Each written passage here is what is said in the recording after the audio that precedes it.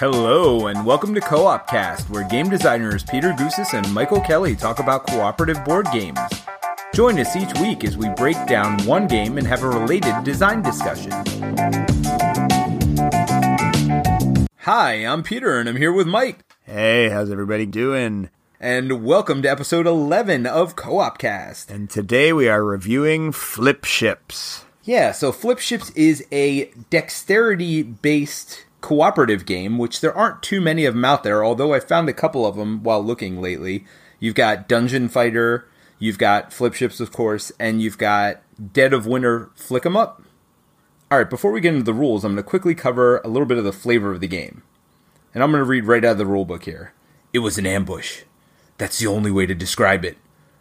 The mothership appeared out of nowhere, creating a massive shadow over the city. Within seconds, wave after wave of fighters poured out of it, filling the sky. We're launching the ships we have ready, but it isn't much. Our pilots fight bravely, defending the planet, while we ready the rest of the fleet. Explosions fill the sky, and we've taken some hits, but we won't give up. Will you? Will you? Yeah, so that gives you a little bit of the flavor of it. A mothership pops up, you got a bunch of little fighters coming down at you, and your job is to blow up the mothership and destroy the fighters. And to get into the rules, it's a pretty basic rule set, as is par for the course with dexterity games. Depending on the number of players, you each take your color of little spaceships, and with 2 players you start with more of them, with more players you start with fewer. And you start with level 1 spaceships, which are each randomly dealt a level 1 power. Each player is dealt a level 1 power, which will give you some sort of little advantage with those level 1 ships. You deal 2 rows of enemies at the top of this planet range board, and then at the back of them is the big mothership. And 1 player at a time, you get to flip your ships. I think the regular suggested way to do it is to put them on the edge of a table and then flip them from there. But they also include a wooden tower that you can flip from. It's called the launching pad. Ooh, sexy. So you flip the ships, and any enemy cards they land on are destroyed, except for some enemy special powers. Some enemies can shield other enemies. Some enemies take 2 hits to destroy. If you land inside the mothership, because the mothership is actually a 4-sided little cardboard standy thing, if you land inside of that, you do 1 damage to the mothership.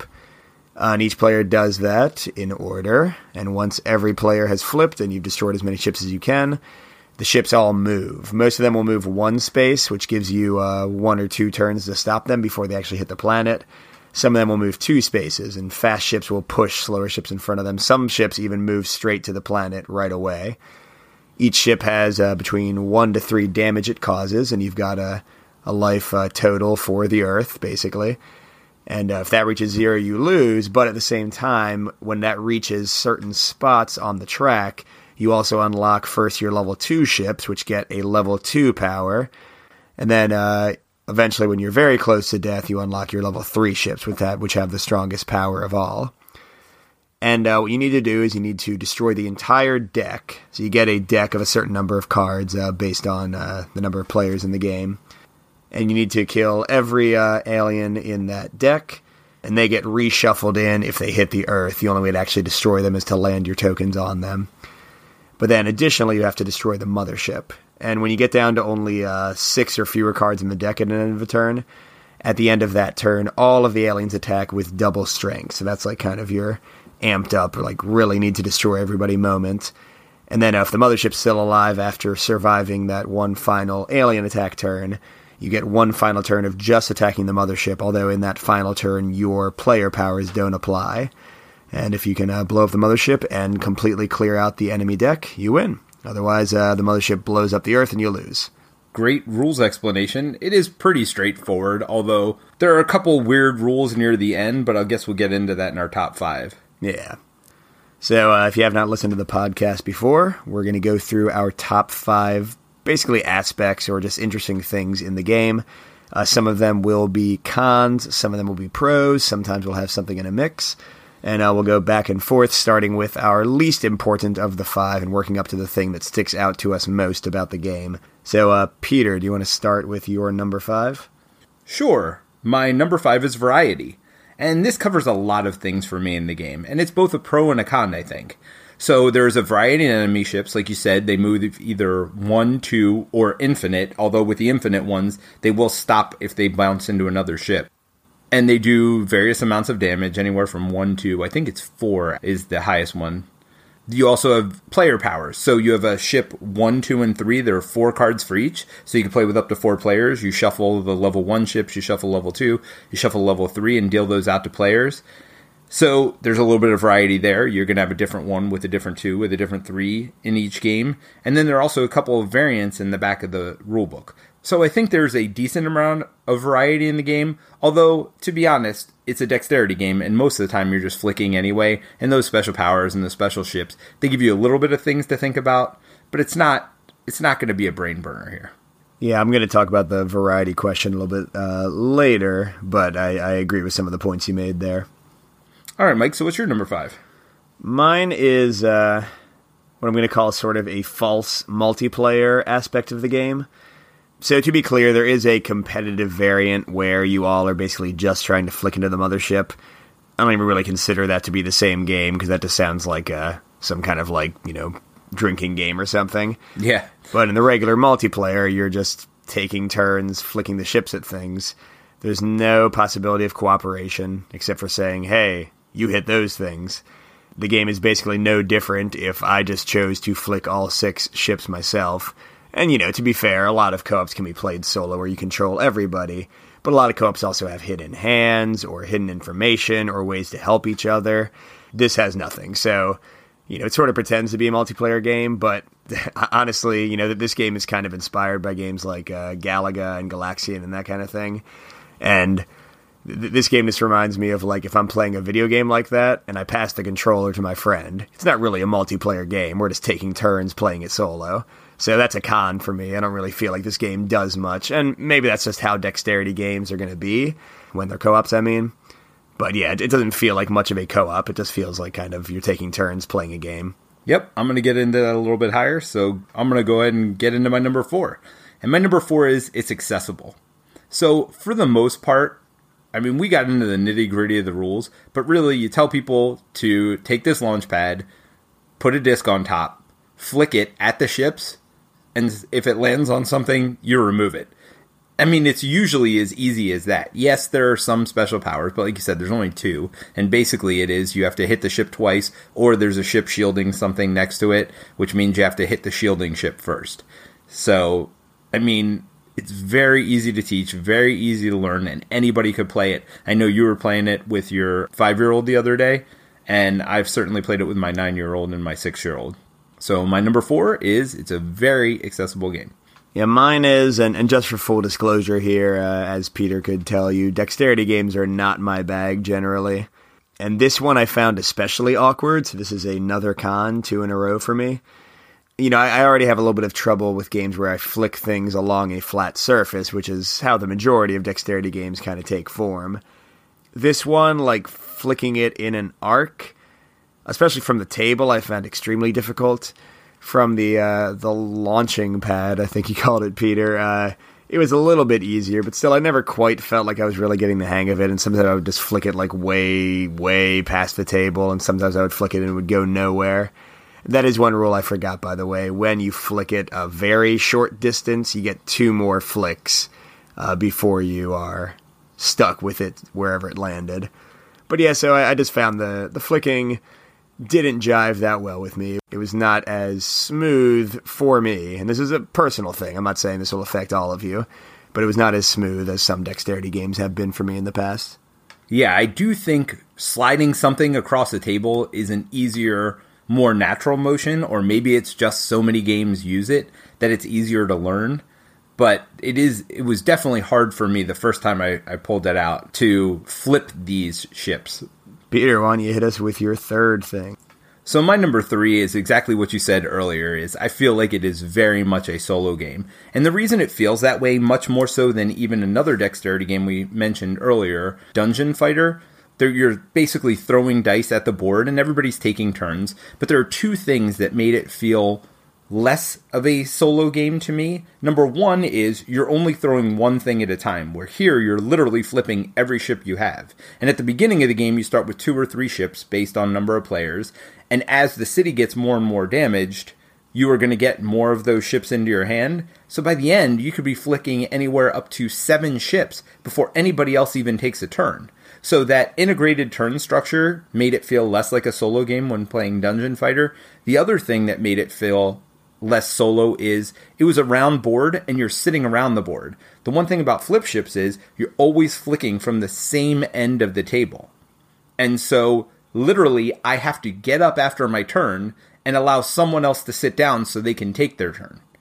And so because of that, it really felt a lot more like really there's one spot to be taking it from and one person should be flicking all the ships. Yeah, I mean, it comes back to my video game example. It's like you have to give up your spot on the couch and hand the controller over to somebody else. I didn't think specifically about, like, the whole sitting thing, but it's a good point. Like, literally, you need to move and let someone else take the only spot there is. Yeah, and that was just weird. And playing Dungeon Fighter, I noticed that was just such a vast difference for me, and it made it feel less solo to me. So, Mike, what's your number 3?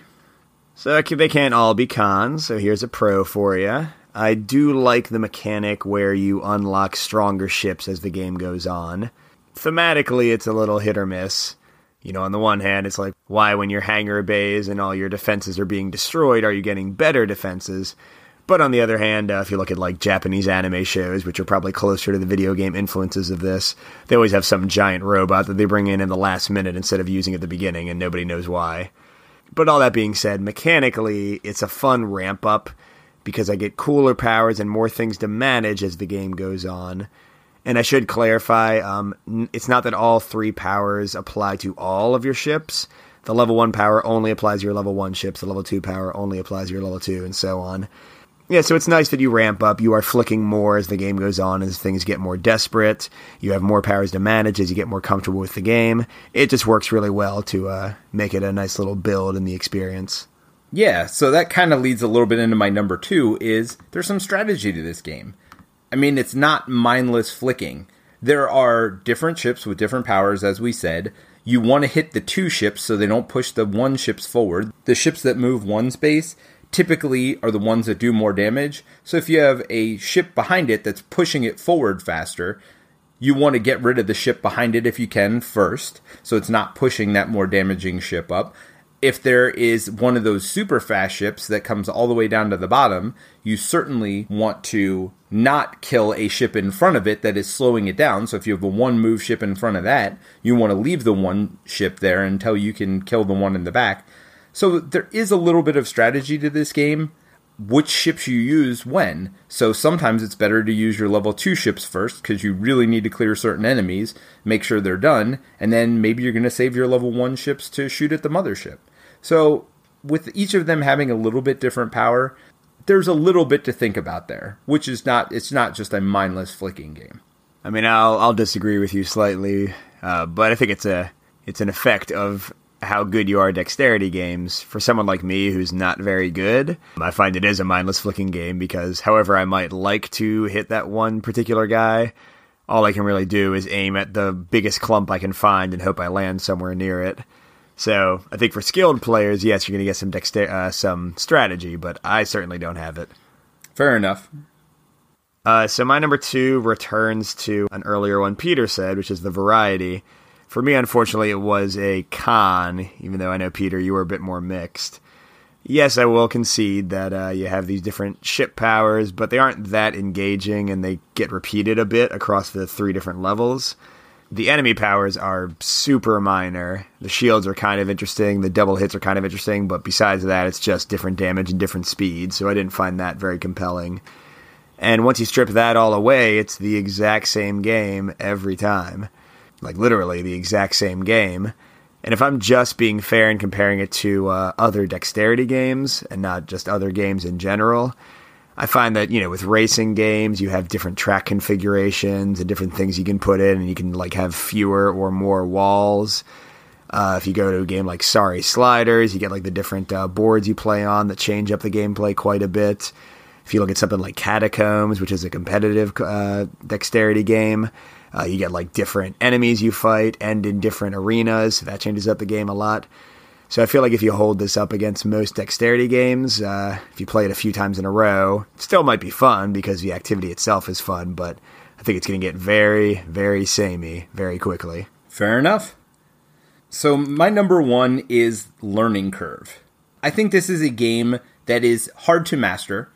It certainly took me a little while to get used to flicking. I couldn't even flick it to where the mothership was my first few times playing. But it's a game you get better at the more you play. Now, I know that's true of most dexterity games, but I feel like there really is, because this is a different type of flick, it really is something you have to work at and almost practice at. Now, I'm not saying you have to practice an hour a day for 7 days a week. But what I am saying is if you take 5 to 10 minutes before your first game, and that's now how I introduce it to people, I said just go ahead and flick at the mothership.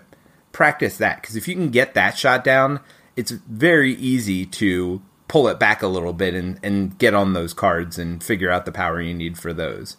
So I do think while it is a hard game your first few times playing, once you get the hang of it, it really isn't that bad. And then, there's ways to ramp up the difficulty from there. Yeah, mine is similar, and it is a pro, so I'm ending with a pro. And actually, I was more negative on this game until I played it, like Peter said, with my 5-year-old, Harrison. He was so into the game and enjoyed it so much. We were playing at a convention, and we played a bunch of games there. And when I came home and asked him what game he remembered, he said Flip Ships, and that was one of the first ones we played. So it clearly left an impression on him, and he wants me to borrow it from you, Peter, so hey, I might hit you up for that soon. Absolutely. So yeah, so my number one with that experience is that the game is accessible. I agree with Peter, there's a learning curve, but Harrison was dominating me and hitting much better shots than I was very quickly within his first game. And the game gives some nice things you can adjust. You can bring all the cards and the mothership closer to make it a little bit easier to hit. You have the launching pad or tower or whatever that we already talked about.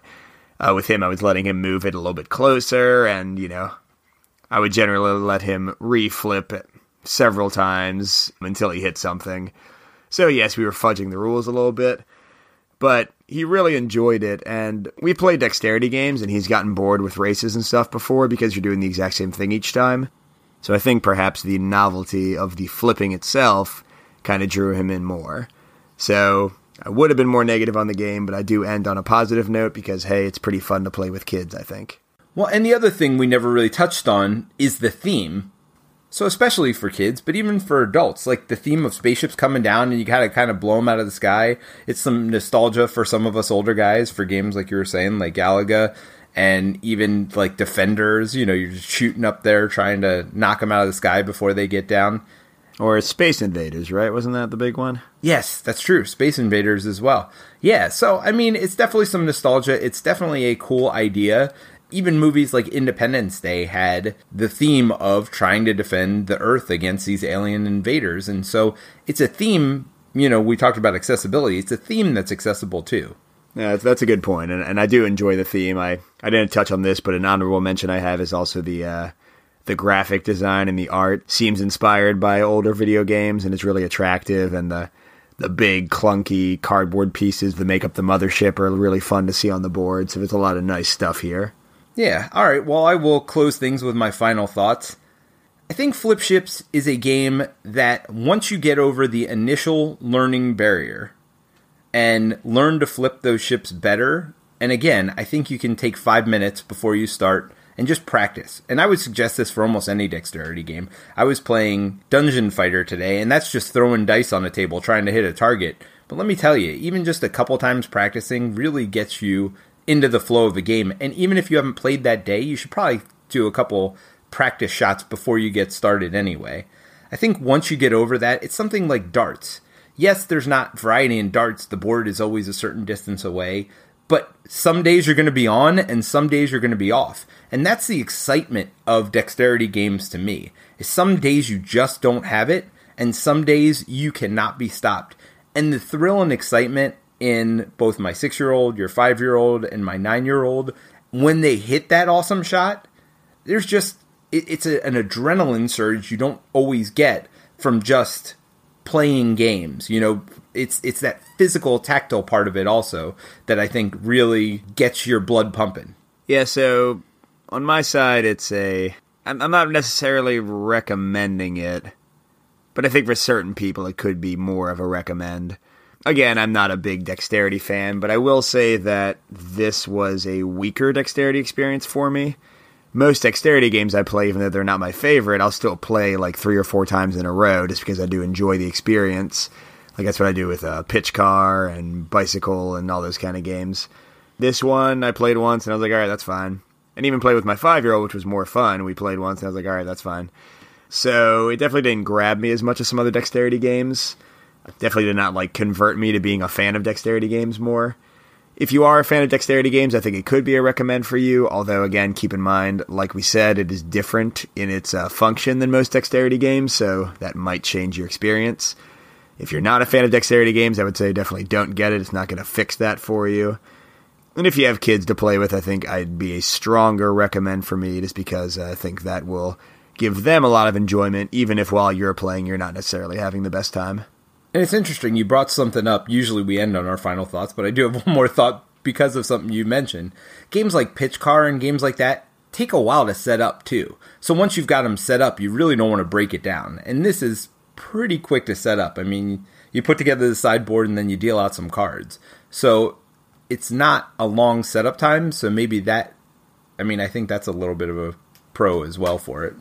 No, that's a good call, and it's also cheaper than a lot of those games, especially the ones like Pitch Car that have wooden components. So, yeah, those probably could have made it onto my list, but you're right, that does push the game higher in my esteem compared to other dexterity games. All right, well, we're going to do something a little different this week for our design discussion. Because we have Halloween coming up, and it's the spooky time of year. Oh, man, so spooky. We are going to cover our top 5 cooperative spooky or horror-themed games. So why don't you lead off with your number 5? All right, so I tried to stick pretty strictly to like games that I thought were actually Halloween or horror-themed, and not just games that were like... sort of like had dangerous things attacking you, because that could almost be any co-op. So my number 5 was Mysterium, which if you haven't played it, has one player working as a ghost, I believe is the theme, giving clues to the other players. Yes. I will say this is not a favorite game of mine. I much prefer playing Codenames or even Dixit over Mysterium, but there is some fun to be had there. Honestly... although there were a lot of horror co-ops, I was looking over them and I was like, man, I don't like most of these games. So my top 5 don't necessarily mean games that would be like even in my top 100 necessarily of all games of all time. But Mysterium's all right. It's fun to play with Peter, especially when he's giving bad clues. That's always hilarious. I do that well. Yes. And just the whole ghost, like, you know, not being able to give you clear clues and giving you ideas that you totally misinterpret. It can be pretty fun. So that's my 5th horror co-op. How about you, Peter? Yeah, and I did these kind of in, not only in the order that I like them, but also I think as I move up and up, it gets closer and closer to that theme. Although I will say my number 5 is pretty strong on that horror theme, and that is Ghost Stories. So Ghost Stories is kind of a tower defense game. You have enemies attacking from the outside, and they come in toward the middle, and you're trying to stop them from flipping over tiles. And so it is a very, very difficult co-op game. I think it is probably the first one out there that was really thought of as a super hard co-op, and it's still a very hard co-op. But it's fun. The reason it's lower on my list is I never want to play this game, and I'm not really sure why. I think it's because it's a 4-player game. It's funny, we talk about Flip Ships as a solo game disguising as a multiplayer game. I think Ghost Stories is a 4-player game that might be playable with lower player count, but I really don't want to play it with any lower player count. Yeah, Ghost Stories is on my honorable mentions. Like you said, it's a little awkward to control the characters. Can be very punishing and not in a way that I necessarily enjoyed, so it didn't make the cut, but I hear you on it. All right, so what's your number 4? My number 4, a lot of you probably have never even heard of this game. And I'm sort of stretching co-op a little bit because since it was like made in the late 80s or early 90s, even though you were working together to defeat somebody, I think there was like a sort of winner out of the whole group, kind of a semi-co-op. But, whatever. We always played it when I was a kid as a full co-op. So it was called the Omega Virus. You ever heard of this game, Peter? Oh, yeah, no, that's one of the ones that most people want to be brought back. Oh, really? Okay, I didn't know it was still a thing. But yes, if you didn't play it, it had this little, like, computerized voice that was supposed to be a virus that would, like, taunt you and mock you as you played the game. And you were all working to find, like, the codes necessary to basically break through the virus's shield, and then you would go and you'd have to use the correct weapon to attack him and stop him from, like, destroying the entire space station you're on. This is kind of more of a 2001 or, like, other kind of robot horror movie where, like, the robots and the AI are trying to kill you. But, yeah, just in game form, like, it's not a good game at all. It's not a good design, but we played the heck out of that as kids, and we would, like, turn the lights down and just have this robot laughing at us, and we'd shiver whenever his voice would come because he would just yell at you without warning sometimes. So not necessarily a strict horror game, but it certainly left some horror memories for us. Nice. How about you, Peter? Your fourth one. So my number 4 is Eldritch Horror. I thought about putting Arkham Horror on here, but ever since Eldritch came out, in all honesty, I really like Eldritch better. It's a streamlined version of what Arkham Horror does. You're investigators, you're trying to close gates, you're trying to solve this mystery, you're trying to defeat this great old one. And so it's got the horror theme there, and it's got that Cthulhu theme there, which I know a lot of people enjoy. But I really think the mechanics in it are pretty nifty as well. It's a game that we haven't gotten to the table in a while, but I'd really like to get it back. Well, interestingly enough, my number 3 is Eldritch Horror. I'm a big Lovecraft fan. I've read almost all of his short stories and longer stories too. And yeah, I agree with everything Peter said. I don't need to add much. I think it is pretty much in every way a refinement and improvement on the Arkham Horror engine. And a lot of fun experiences, especially in the encounter cards with some pretty horrible stuff happening to you. Peter, your number 3? My number 3 is Touch of Evil. And I don't know that I like this game better than Eldritch Horror, but I think it does the horror theme better. I think it fits this list better. I think it's a game where if you're going to pull something out on Halloween, this is what you want to do. You're fighting against things like a scarecrow or a vampire, these classic horror monsters that you're facing against. You're really rolling dice to move, you're rolling dice to resolve encounters, but I do think there is a neat story that unfolds there. And again, if you're talking about horror, and I grew up watching a lot of those black and white horror shows on TV, I really do think this is the best game that encapsulates that black and white horror show. Yeah, I enjoyed that game for a while.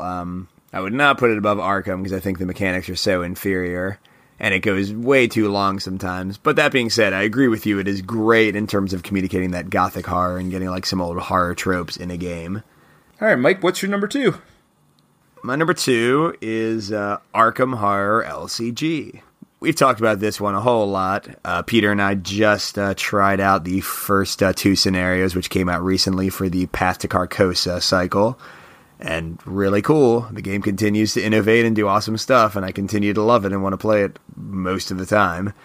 So yeah, it's great. I've said enough about that on previous episodes, so go listen to those, but it's one of my favorites right now, so that's my number 2. How about you, Peter?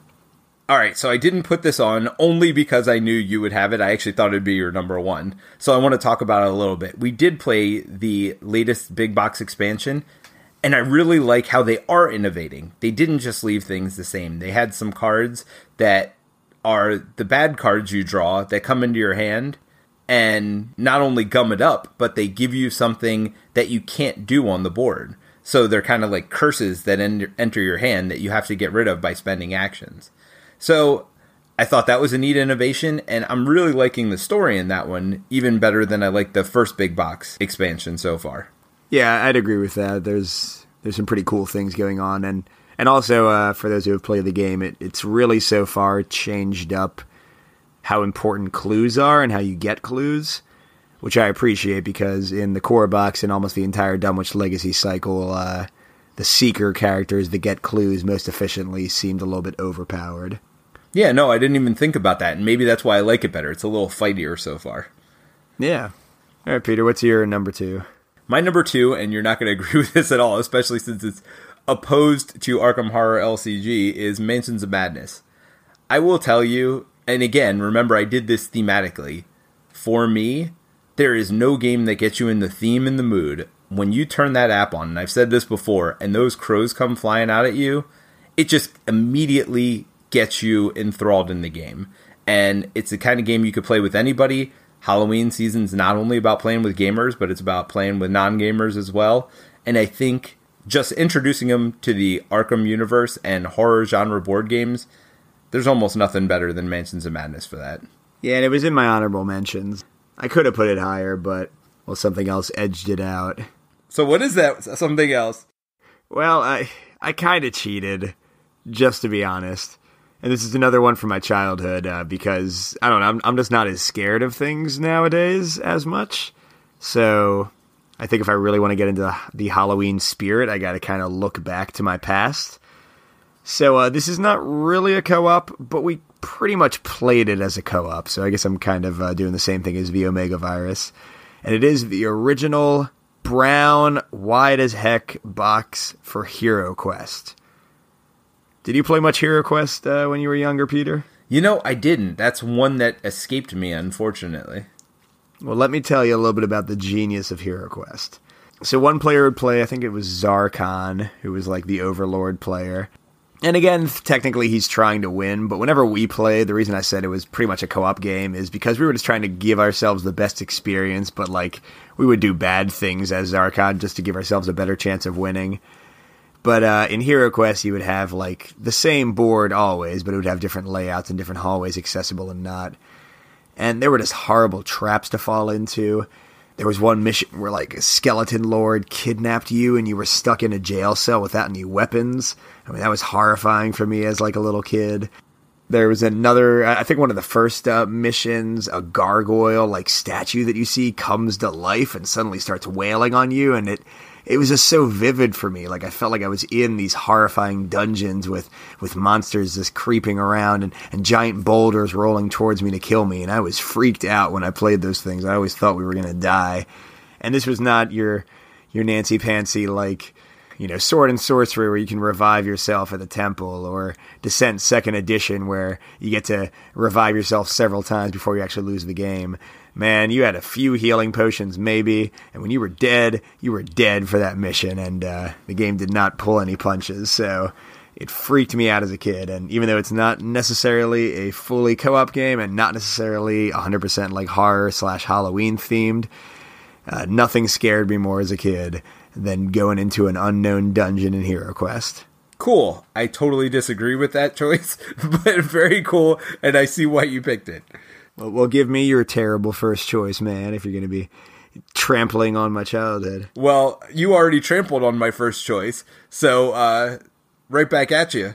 It is Mysterium, my number 1 game for spooky/Halloween theme. Now, I don't think this is a scary game, but you are playing a ghost in it. And again, it comes back to accessibility for me a lot of times now. I guess it's because my kids are getting to that age where I can play with them. And also, I'm starting to introduce non-gamers to games, so I can take it to family functions. I can take it to play with my neighbors, who we've talked about in the past. So Mysterium's just a fun game where you can be a terrible clue giver, and really everybody gets engaged with it, because even if you're one of the guessers, you're always helping other people out, and other people are helping you out. And it really is a cooperative experience. And there is a right and wrong answer. I think that's why I like it better than Dixit. You aren't just giving a random clue and hoping people can read your mind. Well, I guess it feels like that sometimes, but... So between the accessibility and the spooky Halloween theme, I think it's perfect for my number 1 on this list. Well, I'll have to give it another try sometime. Or I think they came out with the app for it fairly recently, right? Have you tried that yet? I have not tried the app. Yeah, I'd be interested to experiment with that. So I have several honorable mentions. Do we have a little bit of time to talk about them? Yeah, let's go for it. So one that didn't quite make the cut is Darkest Night. That's a solo game originally, but there was a co-op way you could play it, and I think the 2nd edition coming out has a larger co-op variant. Very tough game, lots of nice horror stuff going on, very like kind of scary art, and even some of your characters can be a little bit dark. But pretty fun co-op, pretty enjoyable. Yeah, so my first honorable mention is Shadows of Brimstone. I actually almost put this on my list just because my son loves it so much. I know you and I had a bad experience the first time we played it, but I know also there's a lot of new content that just came out, so I'm sure we'll get it back to the table again soon. Basically, it's Cowboys versus Cthulhu, so if you like Cthulhu, if you like Cowboys, I mean, come on. It is another Flying Frog game, just like Touch of Evil, so there is a lot of randomness, roll to move, roll to shoot, a lot of randomness in the game, but there's a little tactics in there too. Yeah, and I do want to give it another try. I didn't think of that one. But next one is sort of similar. This might be on your honorable mentions too. It's Zombicide Black Plague. I'm not a big fan of the original Zombicide, so that didn't even make my honorable mentions. But Black Plague I did find to be more enjoyable. I liked that it was more focused on melee combat. I thought the characters were more interesting. I liked the kind of darker theme instead of some of the goofy characters from the original Zombicide. So, not a favorite game of mine, but I do enjoy it from time to time. So, it was not on my honorable mentions, but the last one I had was Castle Ravenloft. You know, it's funny, I didn't even think about this game until I was looking through a list of co-ops that we'd put together long ago before we even started the podcast. And I was like, oh yeah, that is a good game. You know, again, it's not anything that's going to burn your brain. It is more of a beer and pretzels type game. But running around a castle filled with vampires, you know, it's kind of neat. Yeah, I guess I didn't think about it because I think the later games in that system have improved on it so much. But you're right, I mean, it is the very first one in that D&D adventure game system, and it was a lot of fun for a while. Two other things that I have not played, but I just wanted to mention because they exist and I don't want us to, give them no time. I've heard some good things about Witch of Salem, which is a co-op we have not gotten the chance to play yet. I haven't even heard of it. Yeah, it's not a big release, but there's some decent buzz about it. And then a big one that I would love to play because I'm a huge fan of the TV show Source Material is the newer cooperative Buffy the Vampire Slayer board game, which just, I think, came out with an expansion with more villains and more seasons of the show. I was a huge Buffy fan, and I've heard, again, like, some people have compared it to Eldritch Horror and said a lot of the mechanics are fairly similar, but that's not a bad thing for me, especially since I love Buffy as much, if not more, than I love H.P. Lovecraft.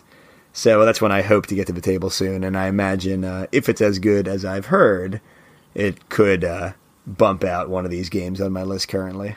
Yeah, I've never seen the Buffy the Vampire Slayer TV series, but I heard good things about the original Buffy the Vampire Slayer game, and I like the movie, so I wouldn't be opposed to it, actually. I'd really like to try that as well. I'll see if I can trade for it, get rid of some of the things I'm not feeling right now.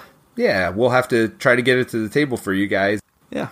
All right, so we will have another episode for you before Halloween, and we'll try to get something somewhat Halloween-themed for you for that one. But thank you all for listening, and hope you have a great couple of weeks of co-op gaming. Thanks for joining us on another episode of Co-op Cast. We'll be back in 2 weeks to review another cooperative board game.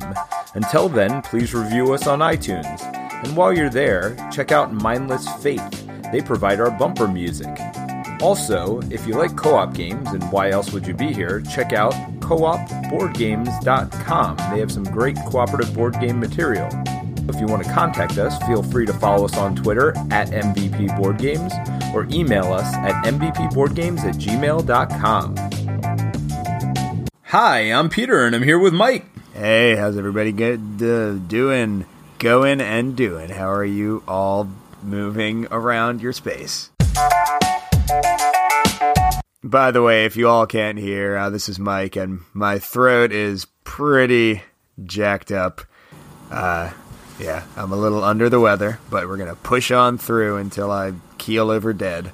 Well, don't keel over dead till we're done recording, please. I'll try my best, sir. We're launching the ships we have ready, but it isn't much. Our pilots fight bravely. Halloween season's not only about playing with gamers, but it's about playing with non-gamers as well. And I think, just introducing them. All right. Well, podcasting has happened. Yes, it has. See ya! That's a laugh cough right there.